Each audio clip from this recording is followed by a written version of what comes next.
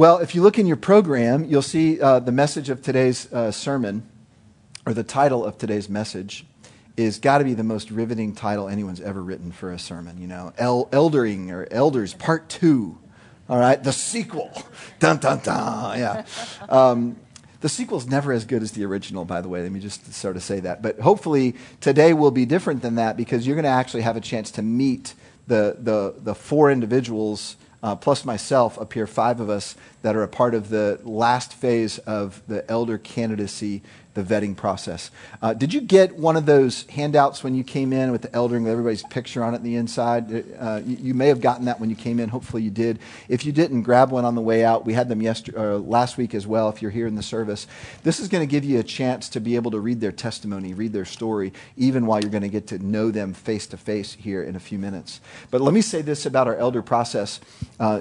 Lloyd did a fantastic job last week of teaching on eldership. And if you missed that message, this is really one of those. If you call Fellowship your church home, you really should go back and listen to the audio. It's available on the web. You can also access it via podcast. But we'd encourage you to do that, because that was our opportunity to teach from God's Word why we are elder-led. You know, there's different kinds of church government. And as we've studied the New Testament, we're convinced that God intended His church to be led by a plurality of men called elders. And as Lloyd described in the New Testament, the word elder, the word pastor, the word bishop, they're all used interchangeably. So elders are shepherds. Elders are pastors. Elders lead the body. Elders provide for the body. Elders care for the body. And we're going to continue to do a little more teaching on what it is that elders do over the next couple of weeks. Now, this is all part of our Acts series. We're not really stepping out of the book of Acts. We're still in the book of Acts. But we're embedding in kind of a deep dive on eldering, because you all need to know why we are led by elders. And I want to say this as well about Lloyd's message last week. One of the things I really loved about it was it was a really good example of us as a church saying we want to obey the Bible and everything the Bible commands. And as best as we can understand and as best as we can interpret using the gifts God has given us and the teachers and the elders that God has given us, we want to obey. And one of the things that was clear in that passage that Lloyd shared last week is elders are men. And as you've sort of sat in that a little bit, and you know, Lloyd was, you know, really open-handed with this idea of in our culture, there's a tension here. And that may have generated some questions in you. And I don't want you just to hold those questions. We want to point you to some resources and then also make ourselves available to answer any questions that you have. So on our website, if you go to Lloyd's message and you find that under messaging, you're going to find a couple of documents posted on there. One is Lloyd's notes from his message as well. If you want to look at those a little more carefully, we encourage you to do that. And then the second is a really good article by Wayne Grudem. And Grudem is a theologian, he's a seminary professor, and he's done a lot of good work on this idea of what we believe the Bible teaches about complementarianism. In other words, God has created two genders that are both equal to one another in value and yet have distinct roles. And so what we believe at Fellowship is, as much as we live out God's Word, as much as we embody God's Word in all areas of our life, that's how we come to flourishing. That's how we come to life that is true life. And so we want that for you individually in your own journeys of faith and your obedience in various areas of your life. And we want that for us as a church. So I just wanted to share that with you and point you to that resource. I'll also tell you, if you want to get to know these elder candidates a little bit more in depth beyond this morning, there's an opportunity this Tuesday night at the Brentwood campus from 6 to 8 p.m., just a drop-in meet and greet. There'll be some coffee there. There'll be some desserts. There'll be a chance just for you to shake their hand, maybe get to know them, ask them a question or two. This is all part of our process to ask you, our congregation, to vet these candidates. They've entered into a long process. For some of them, it's been over a year, and this is the final stage. And we really want you, if you have any question or hesitation about any of these men, to ask, to share that with us, the elder team. There is a link on our website. When you go to the page on the elders, there's a link that you can click that will share feedback. This is a little bit of an awkward part of the process, but it's an important one. If there's some way that one of these men has harmed you, or you question their integrity, or maybe you just heard something that just didn't square with what you would think would be a qualification and a characteristic of an elder, we need to know that now, before they're affirmed to lead our body. So you have a couple of weeks to do that, also a chance to meet them face-to-face on Tuesday night. I hope you'll take advantage of those opportunities. Last thing I'll say as I bring these guys up, in fact, guys, why don't you go ahead and come up. I'm up here not just to interview them. I'm one of the 5 candidates. I became pastor here 3.5 years ago, and I've been sitting in as a part of the elder team, but never formally and officially affirmed on that elder team. And even though my role now is lead pastor, I wanted to be a part of the process, to have integrity to our elder process. I've been right along these men throughout this process as well, and so I am a candidate along with them. Now, if I don't get affirmed to the board, I don't know what happens to me. I guess we're moving. All right? We're getting booted. We're getting the punt. But I am excited to be here, and particularly excited to be here with these 4 men. I'm going to give you a chance to get to know them. As they come on the board, Lord willing, there will be several of our current elders that will be rolling off the board to an inactive status later this year. Our plan, Lord willing, the Spirit will help us identify 2 or 3 more lay men, candidates to enter onto the elder board as well. And then next year about this time, maybe one more round, and that will give all of the current elder board a chance to take a break, because those men have been serving a long time and been doing a good and faithful job through a lot of challenges. So we're refreshing the board over about a period of 12 months, and this is sort of round 1 of that elder renewal. So Rob, let me start with you down here. Rob Howard, introduce us to your family. Maybe tell us a little bit about why you're here at Fellowship. Okay. Rob Howard, my wife Kirsten and I met 27 years ago. We started dating at Baylor University in Texas. We got married 23 years ago and moved here. And you can notice in that picture, we're moving our oldest, Caleb, who's 19, into his 2nd year at the University of Tennessee. And there's a whole lot of Texas in that picture with Tennessee if you look at what we're wearing. So you can tell how conflicted we are even after 23 years of being here. Caleb is our oldest, 19. Our daughter, Sarah, 17 this month. She's a junior at Brentwood High School. And our youngest, Ben, is 12. He's a 6th grader at Brentwood Middle. And we came to Fellowship 13 and a half years ago, not as staff. We came just to be members in the body after serving a part-time church part-time for 9 years. And Fellowship was like an oasis to us because we, for the first time in our marriage, got to choose a church to attend. And so we had a list of a really strong Bible teaching, a children's ministry that would help us lay the groundwork of faith in our children, and then a worship ministry that was real and authentic. And in Fellowship, we found all 3 of those and called it home. Yeah. Great story. By the way, Rob is on staff at the Brentwood campus. He's our executive pastor, works with our staff. Very much like Eric Hoffman's role here, Rob is that for the Brentwood campus. Meet Mike Vogt. Good morning. My name is Mike, and if the picture's up, I am the very proud husband of a beautiful woman, young lady named Lynette. We got married February 2nd, 2002. If you look at the math, that's 020202. We actually got married at 2 p.m. on that day, just to add one more 2 into the equation. Oldest daughter is Elizabeth. She's 14 years old, and youngest daughter is Amy. She's 12. Lynn and I moved to Nashville from Southern California back in 2002, just a few months after we got married, to buy a struggling business. And as we came to Tennessee, we started trying to figure out where our church home was going to be. And we do what any intelligent couple does. We started asking questions at Starbucks. You know, where are the cool churches? Where should we be looking at church home? And we got a few suggestions, a few recommendations. Some of them were really weird. Some of them felt better. But what I discovered very quickly was that it wasn't hard to find good music on Sunday morning. This is Nashville, after all. So it's easy to find talented musicians that could sound really good on Sunday morning. But I was surprised that it was actually hard to find something that felt like authentic worship, people whose heart was to worship the Lord and not just put on a good show on Sunday morning. And back in 2002, I found that. And who was the guy who was our worship pastor at the time was actually Brian Petak, our former global pastor. He was the worship minister when we were over at the Franklin High School. And so I was drawn to that. And then in addition to that, the very challenging and convicting teaching that came from the teaching pastors at the time was something that made me feel convicted when I left church on Sunday. You know, it's a good message when you're still talking about the message over lunch or over dinner that day. And that was a very frequent occurrence. And so those are some of the things that made Fellowship Bible Church home for us back then. Fantastic. Yeah.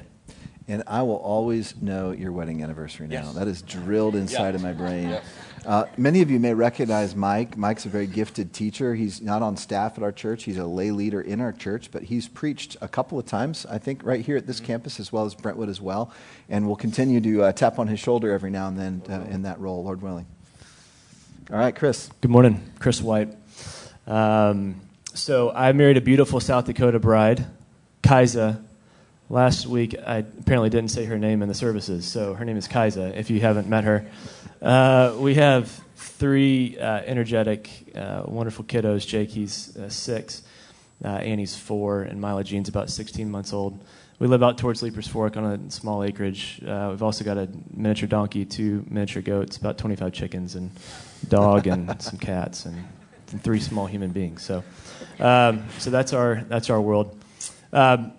We've been at Fellowship for a little over 11 years. My parents, my dad and stepmom, actually started coming to Fellowship when we were at Franklin High. So when I came back from Knoxville in 2006, Fellowship was home. There really wasn't a question for me as to what church I wanted to get plugged into.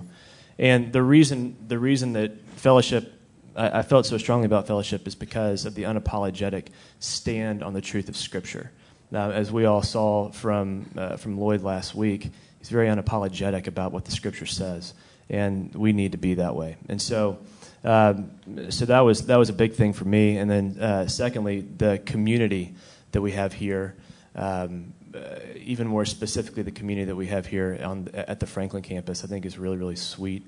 You get a group of folks that want to be very intentional. You get folks that are in their 30s that are baptized because they're being obedient and faithful to what God has called them to. I think that might be kind of unique. And so I love the community. My wife and I do. And so it's a big reason why we're here too. Great.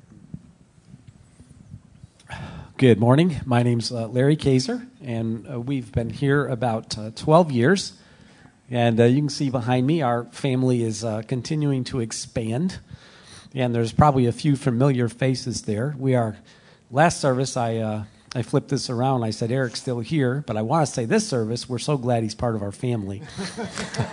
My wife corrected me when I got down and made that, sure I communicated that differently going forward. And so we have 4 daughters, and they are 37, 35, 33, and 31. And my beautiful bride, Ann, is sitting down here, and we are heading to our 39th year of marriage this year. And in that picture, you'll see there are 9 grandchildren. The 10th one is still in the oven. And the picture was taken last summer, so we have since added Hudson to our number, so there's 10 of them now, and that keeps us all pretty darn busy. Mm-hmm. So when we, the first time we were introduced to Fellowship about 12 years ago, like all of you, I really appreciate the services and really how well they're done and in every way, in terms of our teaching and our ministry with worship, and those things it's always a privilege and a blessing to be in our services. But when we came here originally, what really motivated Ann and I to come here beyond those was, as everyone said, a commitment to teaching the biblical truth in an authentic and inviting kind of way, but at the same time, this desire to create environments outside of the church where truth was shared in the context of authentic relationships and ministry was given away to people to lead and to put it in their neighborhoods and put it all around this community. And honestly, that's what really attracted us to come and be part of Fellowship when we had our first opportunity 12 years ago. And we are very glad to be here and heading into this next season. Amen. Amen. Very good. Well, you had a chance to get to know a little bit about these guys and saw pictures of their families. I'm going to take a deep dive with them, and I'm going to go straight to the core of who these men are. And I want to do that by asking them this question. Tell us a story of God at work in your life. And you can go to your salvation story, or you can go to something more recent. But Rob, why don't we start again with you? Tell us a story of God at work in your life. Sure. Some significant growth for me began about 5 or 6 years ago. And it's the idea of, what is it like just to be with Jesus? And for me, most all of my adult life, I've served a church, half of it part-time and half of it now full-time. And as I said earlier, I'm a list maker, and I get busy, and I can do, and I can do, and I can do. And a friend asked me one time, well, what's it like for you just to be with Jesus? And in talking out the answer to that, I realized that for me to be with Jesus meant that I would do things for Jesus. I would do things with Jesus, serve him. And I really began to describe a side-by-side relationship with Jesus. And that's good. And there's so much more.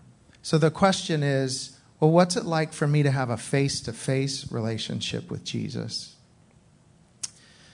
It's like John 15, abiding in the vine. He is the vine, we are the branches. Apart from him, we can do nothing. And it's that. What is it like for me to abide in the vine? I could get so busy squeezing out all the fruit that I can, and I would get to the end exhausted. And so I think that for most of my life, there's been this good pursuit of I want to find God, I want to know God, I want to love God. And that's good. And there's so much more.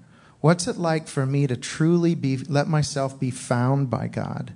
What's it like for me to let myself be fully known and fully loved by God? And in that, in my posture of sitting still with Jesus, there was a vulnerability, an honesty, a humility that began to really change me. And what I found in that being, in that abiding with Jesus, is this deep well of relationship that is rich and it's full and it's fulfilling. And as that doing in me flows out of that deep well of being, I'm finding that that fruit is more healthy, and I'm certainly more healthy in it.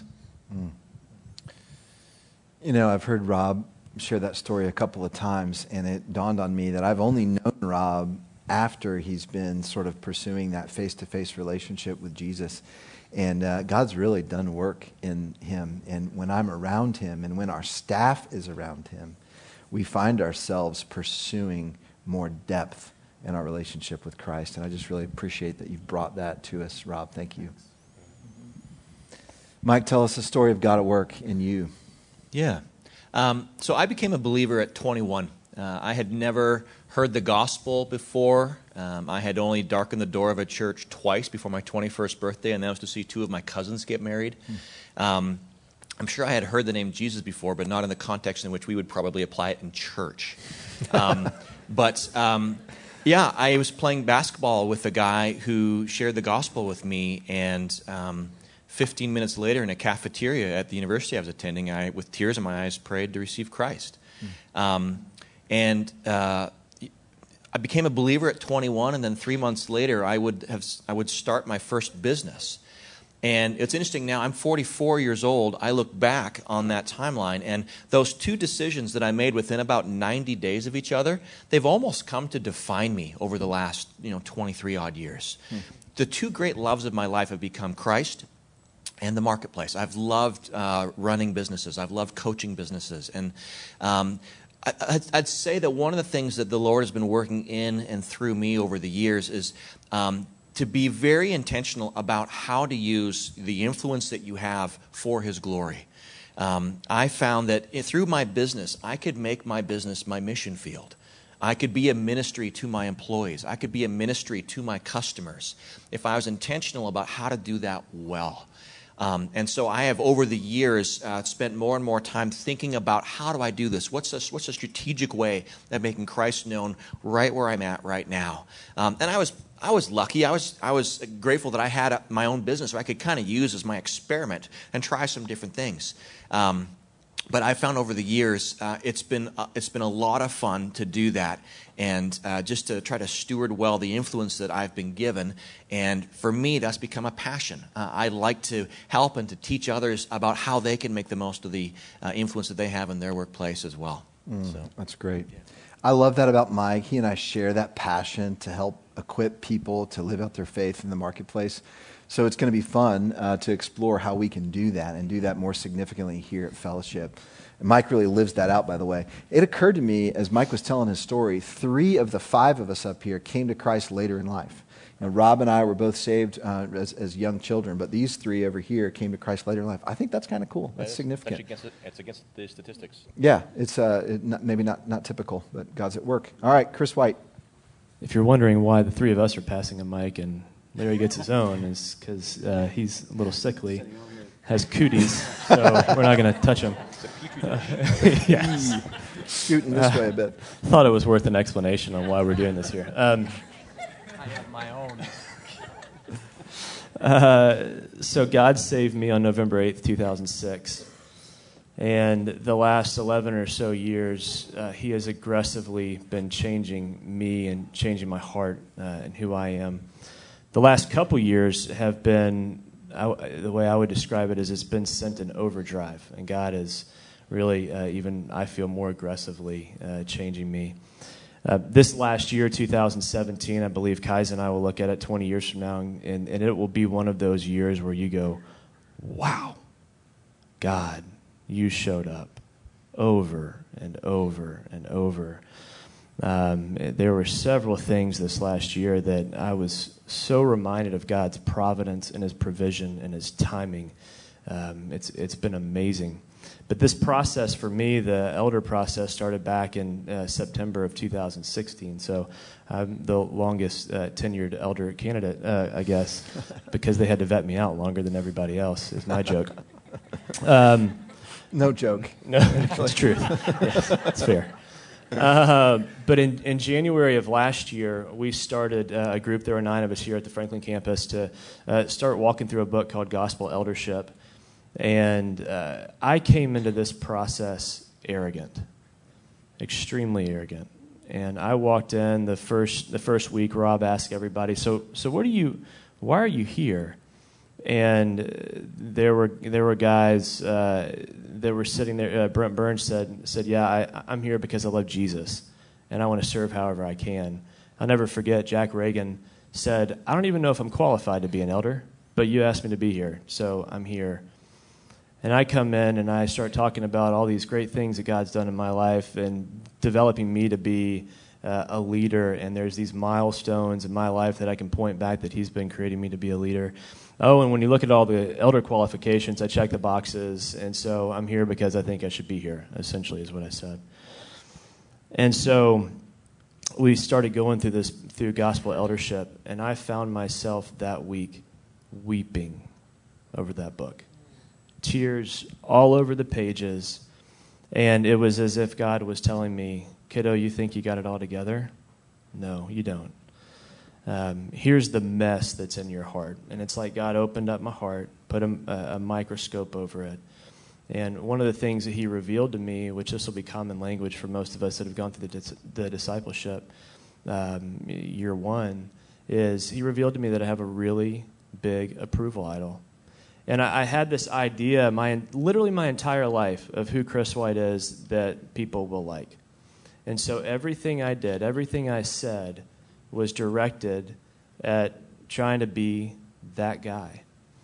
And God, through just an amazing process in his kindness, revealed to me that, no, kiddo, you're exactly how I made you. Rest in that. In Christ, this is who you are. Romans 6 talks all about that. You're no longer under the bondage of sin, but under grace. This is who you are in Christ.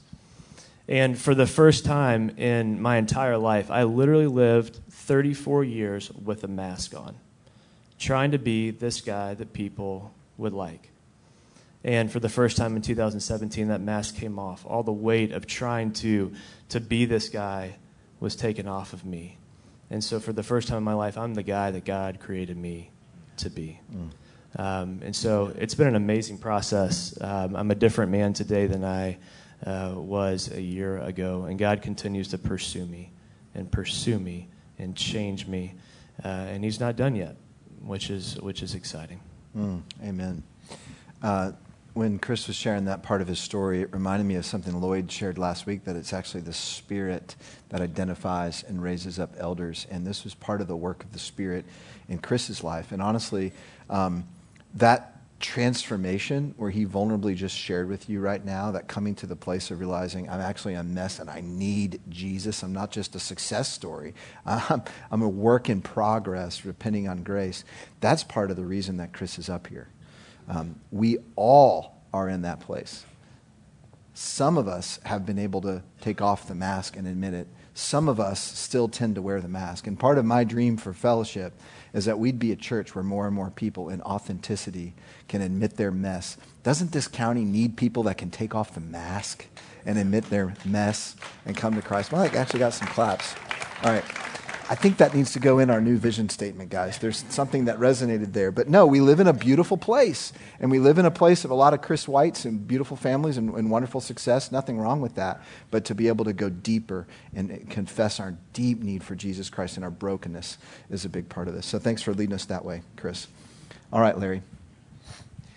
Watching the last baptism here with the McCorkles and the Baileys, their family, man and I were sitting there, reminded me of really a slogan we talked about in our family all the years our kids were growing up.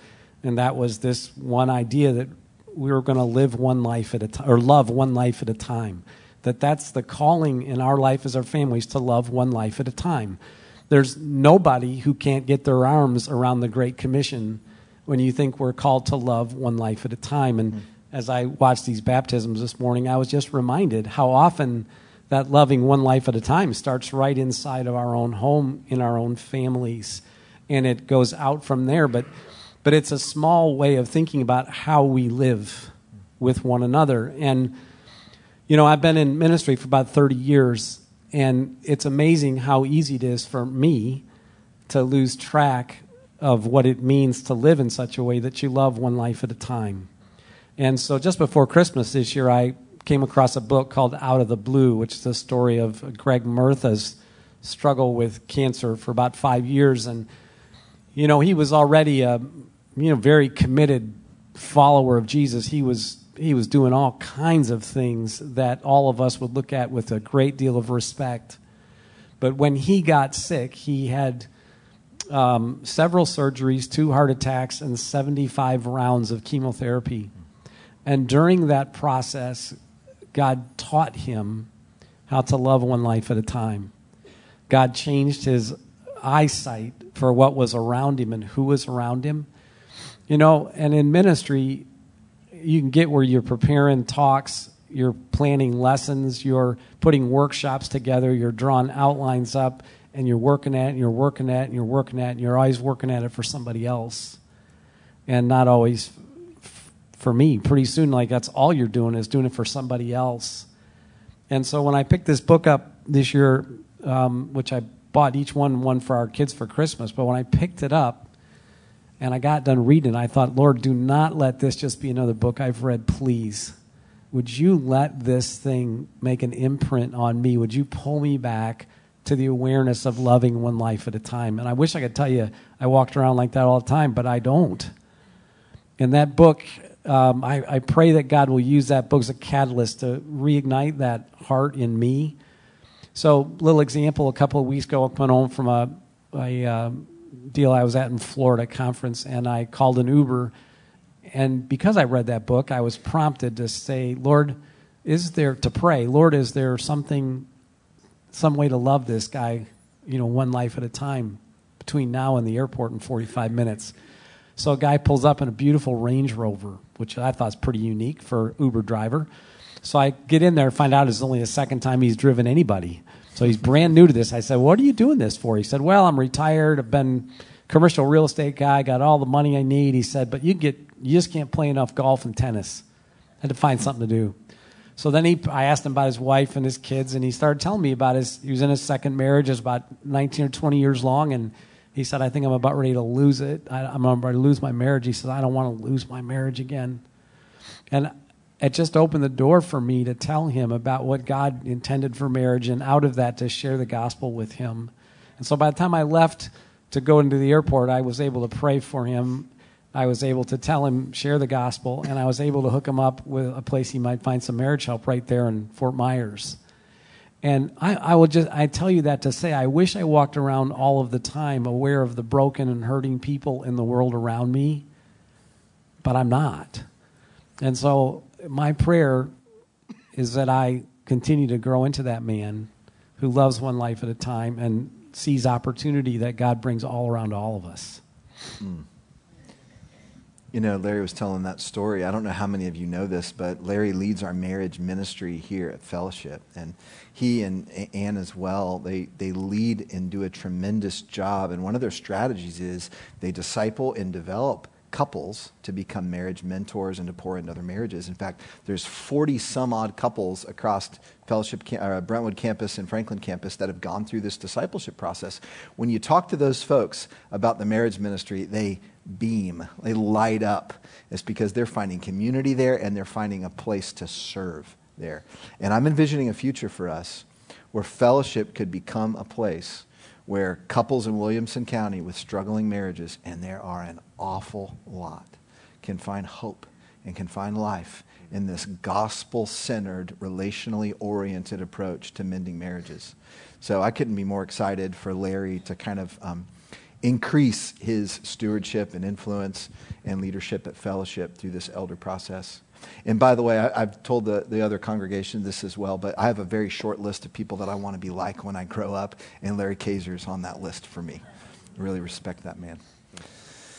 Well, I've got one more question to ask you guys, and time is running short, so we'll share briefly. But I'd love for you to share what is one hope or dream that you have for Fellowship moving forward, or what's one thing you're excited about this new season. And whoever wants to jump in and share just real briefly can go ahead and do that.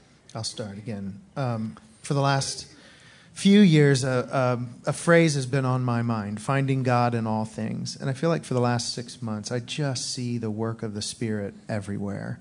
And like Rob said, I work a lot with our staff. And our staff, to see the unity that's growing in our staff, the energy, the excitement, the joy, I truly see God at work in that, and it's exciting. Also, in this season of renewal, our renewed emphasis on prayer. That's in our staff and it's in our body.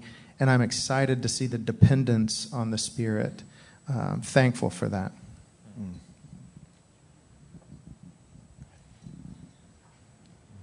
I want to be Bob Lane. Remind us who that was. Kellen, thank you for that. Bob and Audrey Lane made a tremendous impact on these guys. They were part of a local church. They were equipped in the local church, and they got outside of the four walls of the church, and they shared the love of Jesus. Mm-hmm. And what an impact it has made on you guys, on the McCorkles, on you guys, and now on your kiddos. Again, that generational. Praise God. That's who I want to be. I was sitting there thinking, we've got people around us that we live by. I want to be that guy to love on them. Mm-hmm. I desire for our church to be a bunch of Bob and Audrey Lanes. Mm-hmm. We've been through this pruning process as a church, and God prunes us so that we can bear more fruit.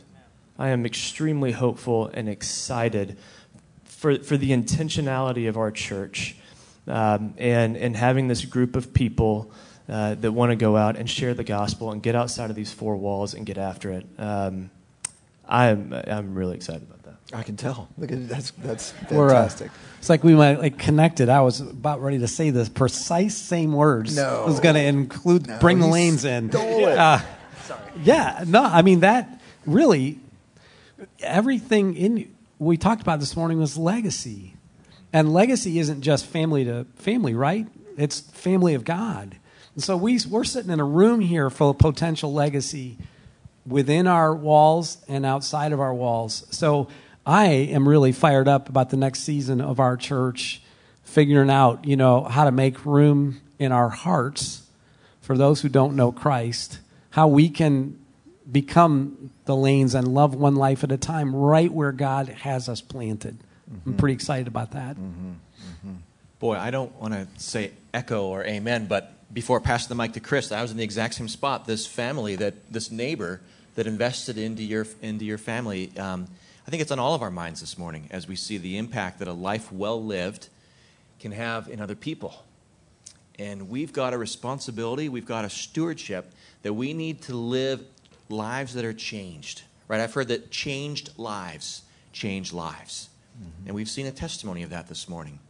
There's a courage and a conviction that's part of that, to be willing to just be bold and step out and do it. There's an equipping element. We need to know how to do this well. What's the right way to do this? But there's also a submission part of this. Sanctification is the process of the Holy Spirit making us more like Christ. And that actually requires our cooperation, our yielding, to let the Lord mold us and shape us into becoming more like Him. Because unless we live lives that are different than everybody else out there, what are they going to see in us that they want? Right? The Lanes were a walking example of this. That's what I want for fellowship. I'm convicted that I want that to be part of our future going forward for the next 20 years. Amen. Anyways. Amen. Well, here's how we want to close the service. I want to give these guys a chance to pray for you. And one reason I want to do that is because an elder is not just a leader. These men, if they are affirmed to the elder board through this process, they're not just going to be sitting in a room making decisions on budgets and personnel and those kinds of things. Those things are sort of secondary to their primary responsibility to shepherd the flock, to shepherd the body. That means pray for you. That means care for you. And I know these men's hearts, and I hope you can see why I'm so excited about the potential of these 4 men, because of their hearts and what God is doing. And so I want to give them an opportunity to shepherd you, even through a prayer, a pastoral prayer, if you will. So I'll begin, and then we'll kind of just pass the mic around, and we'll pray for you to close the service. So bow your heads with us. Father, we want to pray for this congregation, and I'll begin just by saying I feel a strong sense of affection and care for these men and women, even these ones sitting in the room right now, many of whom I know, many I don't yet know, yet you've given me a love for them as a shepherd.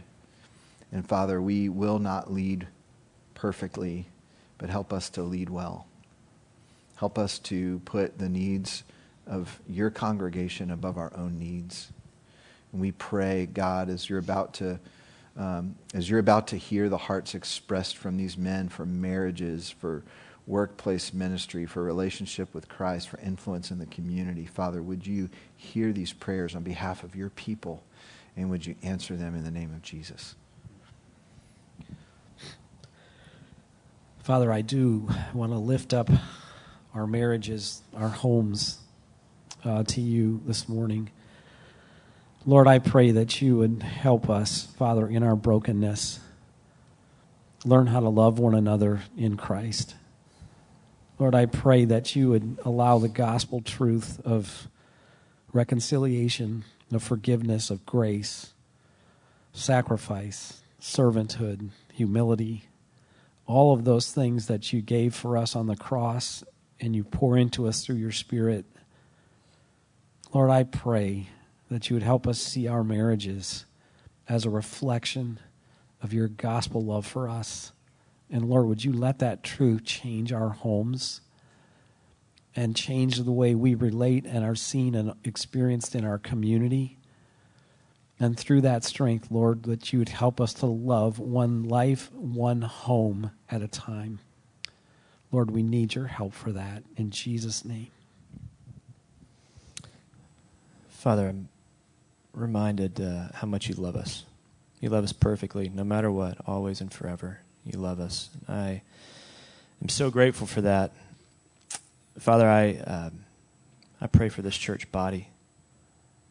I ask that you will give us a boldness and a conviction to get outside of these 4 walls, to make our way up to the front lines of the Great Commission, to love people well, speak truth, share the sweet and good news of Jesus with others, and make disciples that make disciples that make disciples. Father, I ask for that boldness and conviction for our body as individuals, but as we come together and as we are scattered, I ask that you will lead us by your Spirit. That's the only way that we can do it. We can't do it ourselves. In fact, if we try to do it ourselves, we're going to mess everything up. It's all going to be done through you. And we ask that you fill us up. More of you, less of us. Thanks for Jesus and what he did for us we couldn't do for ourselves.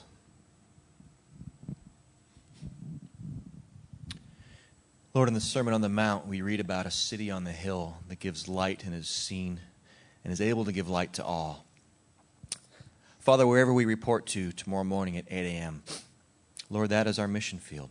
That is a place where our influence can be used to draw others towards you. Lord, help us to not light our light and put it under a bowl, but Lord, to put it up on a high place for all to see, that it may give light and give warmth to others who are in need. And Lord, we don't do this to impress you. We don't do this to earn favor. We don't do this to earn salvation. Lord, we do this because we have received your favor and because we have been given salvation. Lord, your grace is a great gift. Help us to live our lives in a way that expresses thanks to you for the wonderful thing you've done for us. And Father, when I think of who you are, I'm undone by your love for us. Your love that is never ending, that will never fail. Your grace that we don't deserve is a gift to us, freely given. Your kindness leads us to repentance. Your mercy new every morning. You are a good Father. We love you. And I pray that we would be a church that seeks an ever-deepening relationship with you, knowing you and loving you more each day, and letting ourselves be fully known and fully loved by you. And may we grow as we embrace the truth of your word, as we live together in community, as we live in communion with you. And may we be known by your love as we give our lives away. We want to be a people that loves you with our whole heart and soul and mind and strength. Thank you. Thank you for who you are and your work in us and through us. In Jesus' name, amen. Amen. Amen.